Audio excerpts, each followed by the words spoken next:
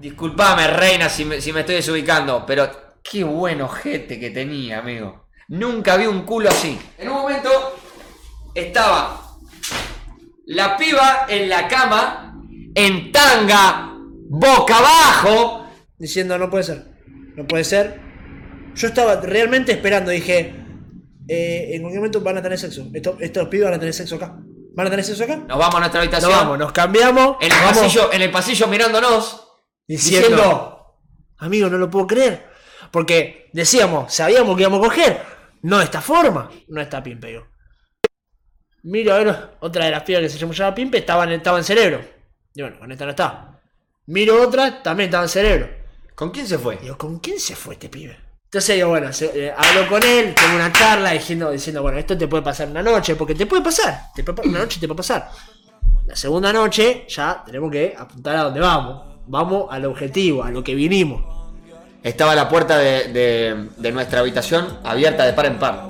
Sí. Y vos te estabas bañando, yo estaba en el celular, escuchando música, tranqui. ¿Y quién viene? Ella es calladita, pero para el sexo atrevida. Yo soy marihuana y bebida, gozándose la vida como es. Las pibas de la habitación, no, una sola, Aldana. Bueno, y nada, ahí también todo legal, me puse a transar con la piba después se fumó un pucho. Y como que no pudimos hacer nada porque estaba vos bañándote y yo no te iba a decir quédate bañándote una hora. Bueno, pasan un par de noches, Pimpe se come a una, se come a la otra, yo todo bien con la moto. No me cojo, hasta ahí no me había cogido No, a ninguna. a nadie. Solamente me había había ranceado la primera noche. Bueno, entonces, la noche, desastre. Vamos a Bypass, la noche más esperada por todos los pibes. Empepados, fuimos empepados a Bypass. Entonces le empiezo a decir, le empiezo a mandar mensaje temprano, ¿dónde estaba? ¿Estás en la pieza? No me contesta. Bueno, listo, nos fuimos de Bypass, ningún after, no pico ninguna guacha. Bueno, me voy a mi pieza, Perillo no sé dónde estaba, yo estaba solo en la pieza, literal. Dejo la puerta entreabierta, yo dormía con la remera de Madrid. Pleno Bariloche con Buster. Chorcito, remera de Madrid. Me acuesto, no tenía mucho sueño, estaba medio empepado y dije, bueno, a ver, empiezo a mandar mensajes. Yo escucho que se abre la puerta. Si podía dejar la puerta medio entreabierta. Miro No así. sé por qué teníamos siempre la puerta No abierta. sé. Pero menos mal que teníamos siempre abierta. Sí. Puerta medio abierta, miro así, pensando que era Gonza. Gonza era un pibe de Coltoraba que estaba de novio con Luli, dormía todas las noches con ella, se dormía siempre en la pieza con ella. Perillo y Guille no sé dónde estaban, yo estaba solo en la pieza y de repente escucho la puerta, levanto la mirada, la Moro y Poli. Vienen las dos y yo digo, ¿qué onda? Se sienta Poli en una cama, se sienta la Moro en mi cama, medio que se acuesta y... Pará, porque esta no lo van a creer tampoco. Voy a jurar por mis sobrinos. Me mira Poli, dejé el celular en la mesita de luz, me agarra el celular Poli y me hace así. Decirle haga lo que venga. Yo dije, ¡sí, nene! ¡Se nos dio! ¡Es ahora! ¡Sí, papá! ¡Sí! Dale, llámalo a Galo. Agarra el celu. Mensaje a Galito. Amigo. No le llega. Amigo. No le llega. Llamo. Contestador. Ahí viene, Está viniendo. La Moro ya me tiraba. La Moro era más rápida. La Moro, sí, la Moro Moro jugaba la mancha con los aviones, olvidate. Dice, dale que me duermo. Corte. Vamos a apurar los trámites. La piba Poli me dice. Me hace así como diciendo, bueno. Pinchó. ¿Qué? Me hace así, se levanta y se va. Entonces yo le agarro la mano a la Moro como diciendo, Quédate conmigo. quédate vos. Dice, yo el after lo sigo con ella o nada. Dije, no puede ser. No puede ser. Entonces digo, bueno, ya está, tranqui. Seguramente Pimpe, seguramente Galito, estaba con una bomba. 10 minutos cae Galo, me dice, ¿qué onda? Le digo, amigo, le mando un mensaje al Dana, yo ya no me contestaba, le digo, vinieron las pibas, le cuento la secuencia. ¿Con quién estaba? ¿Puedo decir el nombre? Estaba con Caro, me dice. No, con Caro no, con la otra.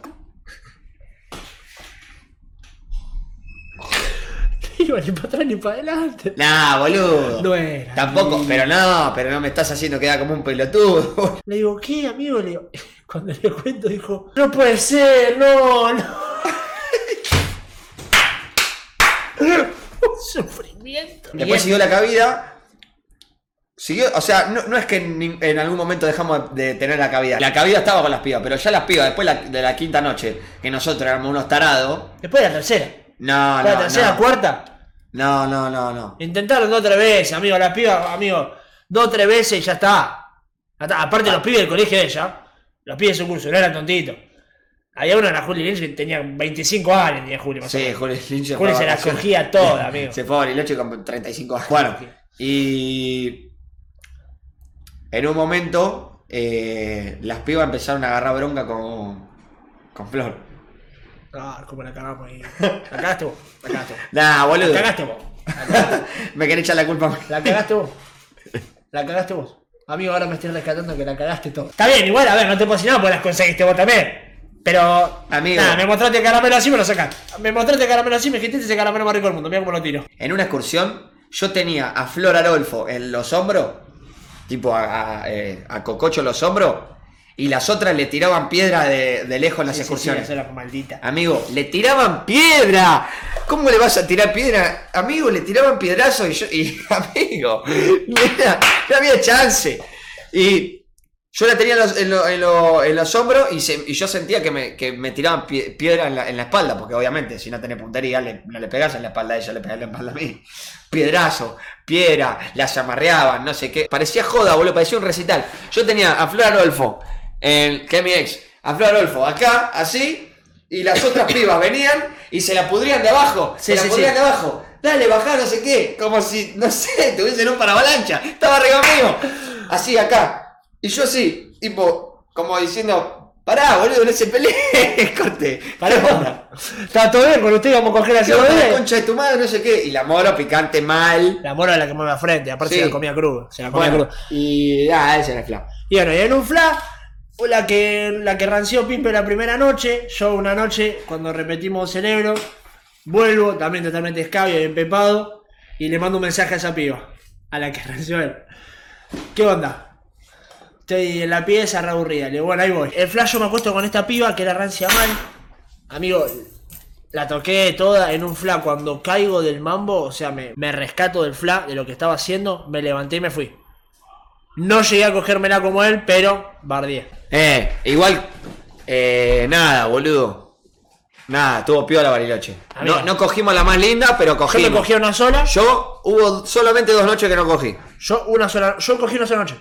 Una piba muy linda, que era la fiesta bizarra, que las pibas se vestían. La fiesta bizarra, la noche bizarra que fuimos vestidos de mina. Sí. Bueno, yo me sentía re mal. En un momento eran Genux, no, Grisú. Me voy para abajo, me pierdo y aparezco en la noche fluo de flecha. De repente yo estaba vestido de mina, en la noche fluo con un trago, mirando a todos así, tipo no entendiendo la secuencia, y me cruzo con una piba, que era la que decíamos, esta piba es una psicópata que nos miraba todo el tiempo. Era re bonita, pero nos miraba raro. Nos miraba muy raro. Me la cruzo a ella y le digo, me re perdí. Le digo, igual yo ya me iba para el hotel. Me dice, sí, yo también. Me agarró de la mano y nos fuimos. Me fui a, ¿cómo se llama? Al hotel con la piba. Yo, Virgo, imagínate todo. Subo al ascensor, la piba estaba en el 8º piso y yo en el 5º. Toco el 5º y le digo, bueno, chao. La piba me dice, ¿vamos a tu habitación o vamos a la mía? Ah, no, vamos a la tuya. Fui, me la cogí y después me acuerdo que le mandé mensaje al otro día, tipo, para darme una vuelta, no me acuerdo de claro visto toda la noche. Así que nada, guacho, nuestra Bariloche fue épico, pero por las cosas que hicimos, yo salí en culo en la ventana. En pija la ventana. Salí en pija la ventana. Una noche también. Bueno, no, eso fue una siesta. Dijimos, bueno, hoy nos tiramos una siestita. Nos tiramos una siestita, nos despertamos a las 8 de la noche, todo medio oscuro. Y estábamos hablando y de repente prende la luz del velador, me dice, ¿sabés que así, Pipe me dice, ¿sabés que así duerme mi abuelo? Se levanta, estaba en pija. Le digo, pará, ¿qué hace, enfermo de mierda? Así duerme mi abuelo, me dice. Engancha. Ojalá que nunca pare el DJ de sonar pa' que siga el baile. Él dice que termina a las 3, pero yo le pagué pa' que siga a las 10. Ojalá que nunca pare el DJ de sonar pa' que siga el baile. Él dice que termina la 3, pero yo le pagué pa' que siga.